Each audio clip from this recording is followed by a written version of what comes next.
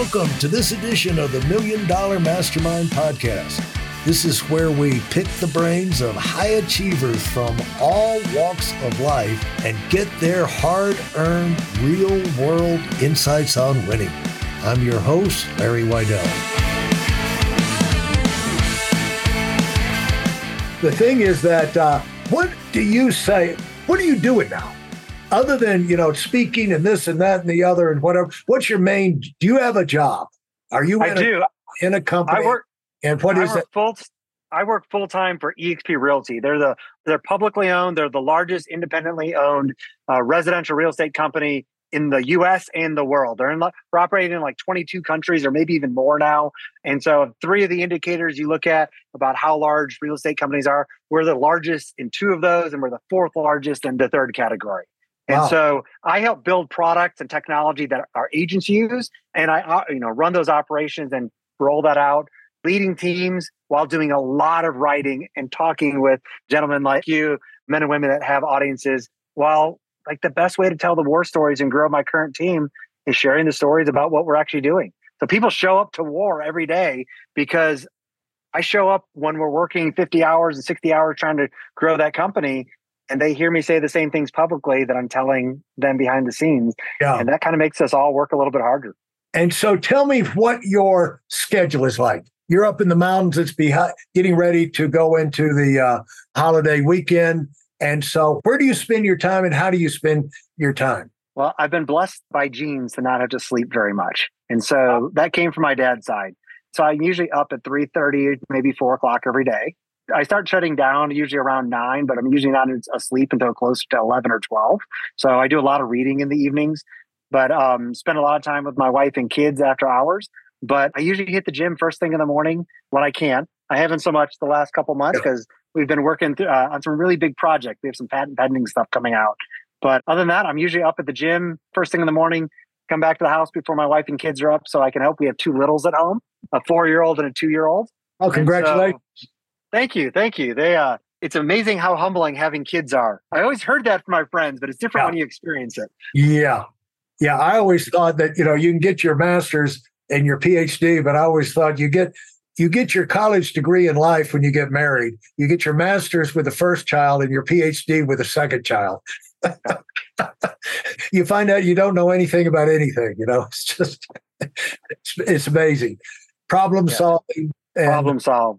Yeah. So that's how most of my days start. I mean, I'm usually at one of my desks. I am at our mountain property in North Georgia right now in Blairsville. We also have a house in Roswell, just north of Atlanta. And so I'm usually at my desk by 8 a.m. And so it's great to not have a commute. I mean, my commute is walking downstairs, or down here is our tree house that's about 25 foot off the ground. It's a full separate house by itself. And so I go in there and with Starlink, I've got great Wi-Fi access here. And I can just separate out from everybody else and wait till my team starts getting online. I always have a gentleman on my team, Michael, who no matter what hour I choose to get to my laptop, somehow he is at his laptop an hour before me, I find. Wow. What a godsend.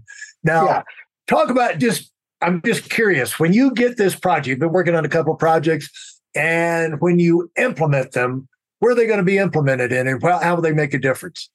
So they're in 2 different places. And so one of the areas I run is enterprise SEO. So it's, in our case, like, how do you get more traffic than a Zillow or some of these large portals that are out there? Right. And so it's kind of traditional marketing with SEO, but we have to build proprietary technology of this big technology stack to do that. At this point, we have the largest residential real estate website in America, the most number of listings from all the data and checks we've done.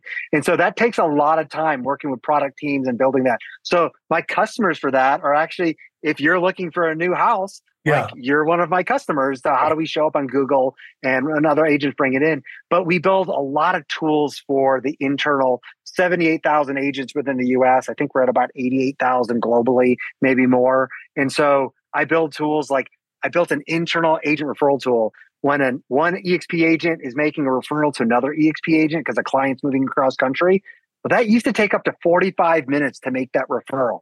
It now takes 45 seconds or less. That's a huge time saver. Really, I have a belief that a lot of times there's cool technology. I build some of the cool technology. And then there's technology like that where I think technology should solve grunt work. And my job is to hear and see what is actually going on in those customers' lives, which in that case are internal customers, and then go, well, you roll it out. But the biggest thing there from a scaling and growth isn't building the technology. It's continuing to get it adopted, which we talked about earlier as influencers. I can go tell people all day long, instead of 45 minutes, it takes you 45 seconds, and there'll be adoption, and I get some people.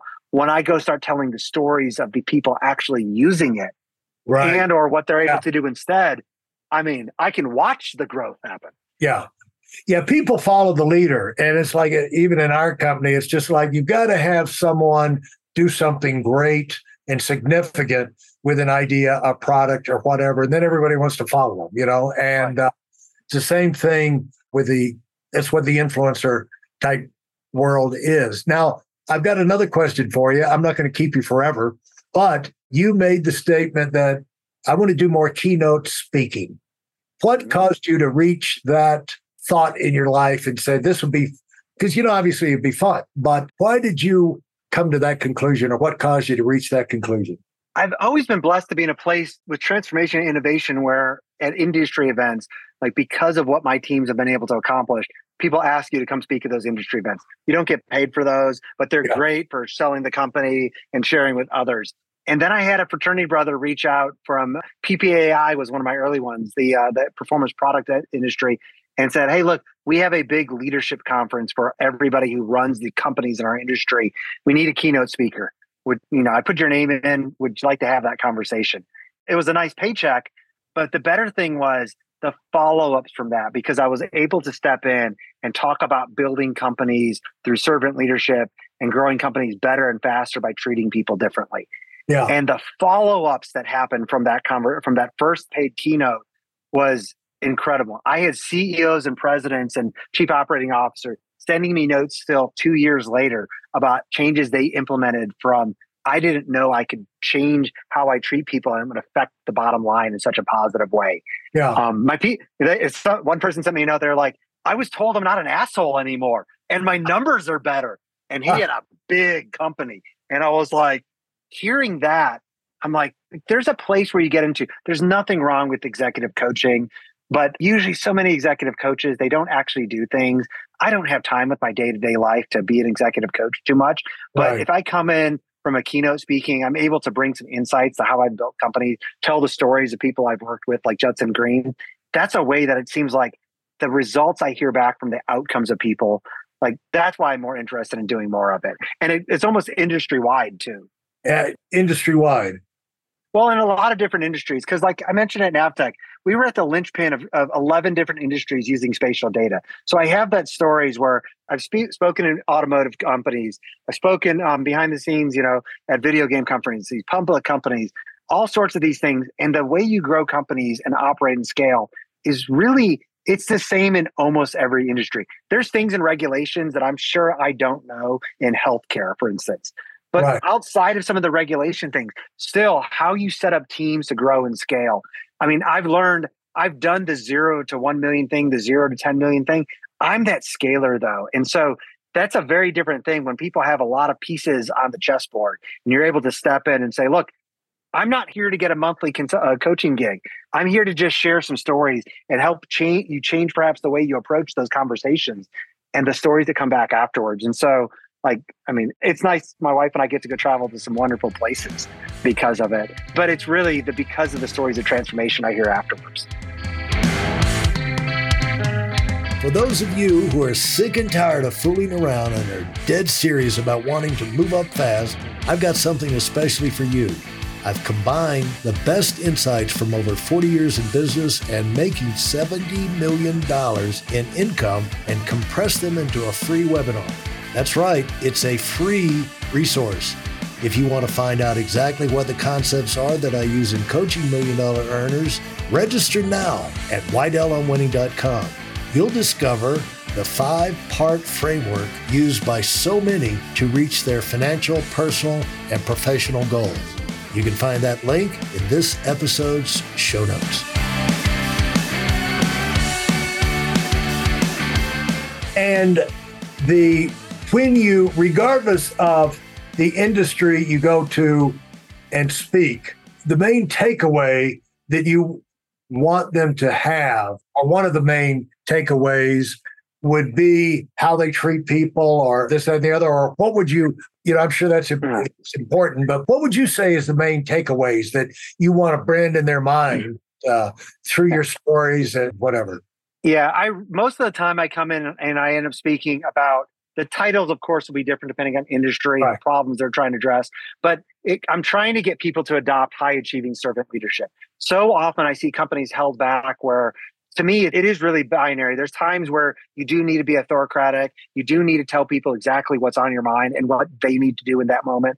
But there's a very binary, it's a yes or no of, look, you're either the micromanager that leads by authority only, or you lead through high achieving servant leadership. And to me, that is very different than most books and most people that talk about servant leadership. I'm a strong man of faith, and I know, but most books on servant leadership, most people that have spoken about it, when you you read their books, it's because they come from a faith perspective, or they think it's morally the right way to treat their people. Yeah. And I do agree with that.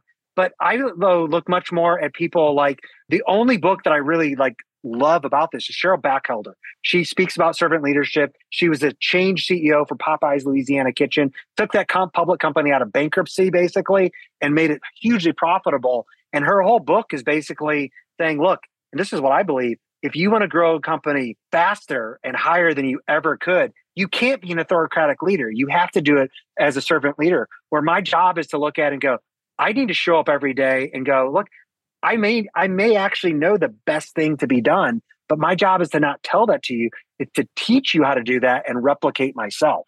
Because there's so many decisions that need to be made, especially as organizations grow, where there's no way any authoritative leader can make all of the decisions, even if he or she is right, even if you can make the best. But most people, the best bosses, you hear somebody, they've read every Simon Sinek book out there, and they go, I'm a nice person. And if you go look at their meetings and their interactions with their direct reports and how they lead their companies, it really comes down to do what I say or I'm going to fire you. Yeah. As opposed to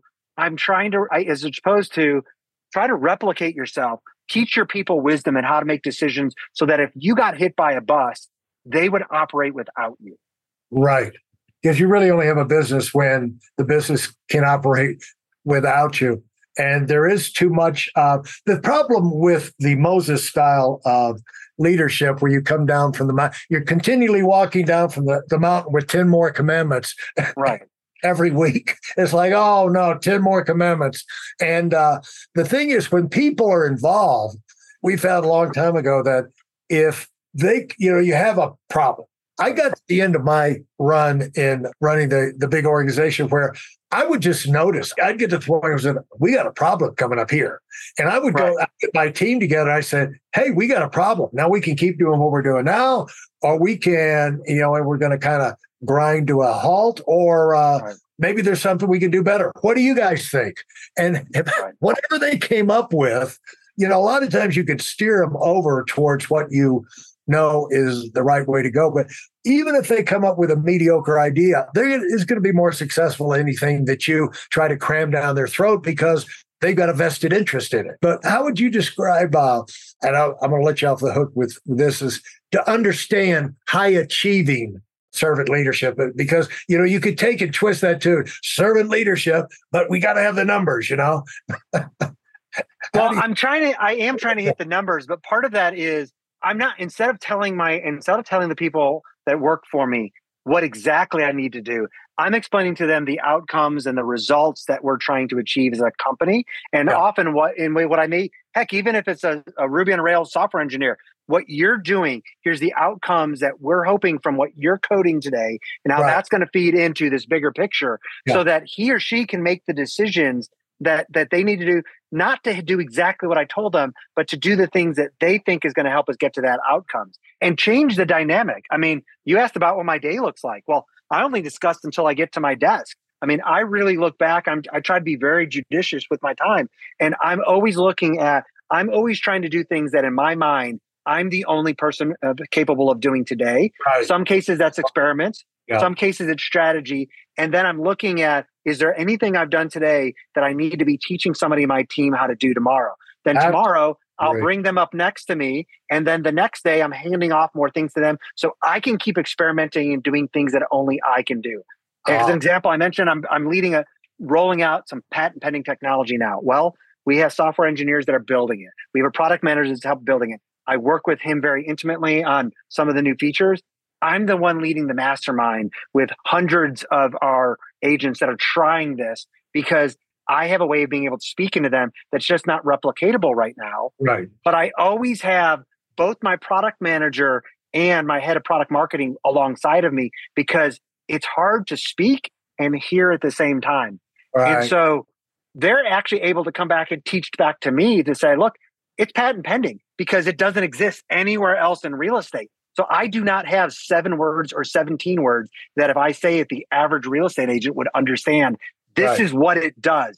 And so I'm leading every week mastermind with hundreds of some of the highest performing agents in the country while they experiment with using early access technology.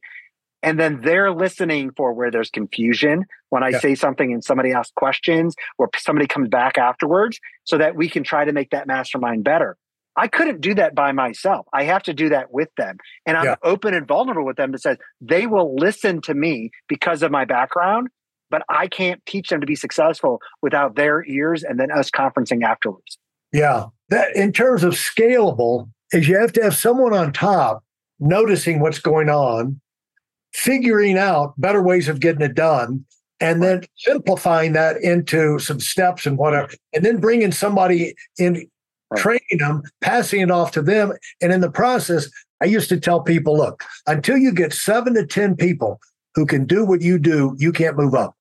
You know what I'm saying? Yeah. You promote yourself by getting 7 to 10 people who can do what you do. Then now you can elevate yourself. And so there's some truth of that in a lot of these situations. And so I'm glad we got got around to giving you the chance to get that last bit in there, because that's amazingly powerful, right on the money insight for leaders who want to grow and get out of the weeds. You know, you're going to get into weeds running a business and growing. You know, growing puts you into the weeds, but you get out of the weeds by going through that process that you talked about that I'm not going to repeat because you said it so well. And so I'm so glad we got around to that. Thanks so much for sharing. This has been an action-packed, fun afternoon. I appreciate you having me and taking the time and having such wonderful pictures behind you. They're just like captivating. Yeah, thank you. Yeah, I'm a photographer and an artist. Some of these I'll paint actually over here. I've got them up here. I'm trying to figure out how I'm going to paint them. Anyway, thank you very much. You're very, very kind. And so let's see if we can catch up somewhere down the road and see how eXp Realty continues to explode and wipe out Zillow. And everybody else. There's not many competitors for you at this point. But anyway, I wish you all the best. Thanks so much. Hey, thanks so much, Larry. Let's do this. I'm getting sloppy here. I always let my guests say the last word. And to the people who have stayed with us and listened this long, what kind of last word jumps into your mind from the universe and tells you they need to hear? You use the term momentum so many times, I think, throughout our conversation. And I think anybody who's trying to grow an organization, that's the key that they always need to be thinking out. You're not always going to have growth that goes up and to the right as we want, but you need to look back and kind of think about, is what I'm doing today building momentum over time? What am I doing that's not scalable? Because we're always doing non-scalable stuff that allows me to find momentum and scale over time. Fantastic. Thanks so very much. Thank you. Thanks for listening to the $1 Million Mastermind. If you felt there were any valuable takeaways from this episode, please take a minute and leave us a 5-star review. Your feedback is important and really helps us get the word out to a wider audience. Remember, we have a valuable webinar that is absolutely free. Register for it right now at whitealumwinning.com. Thanks for listening.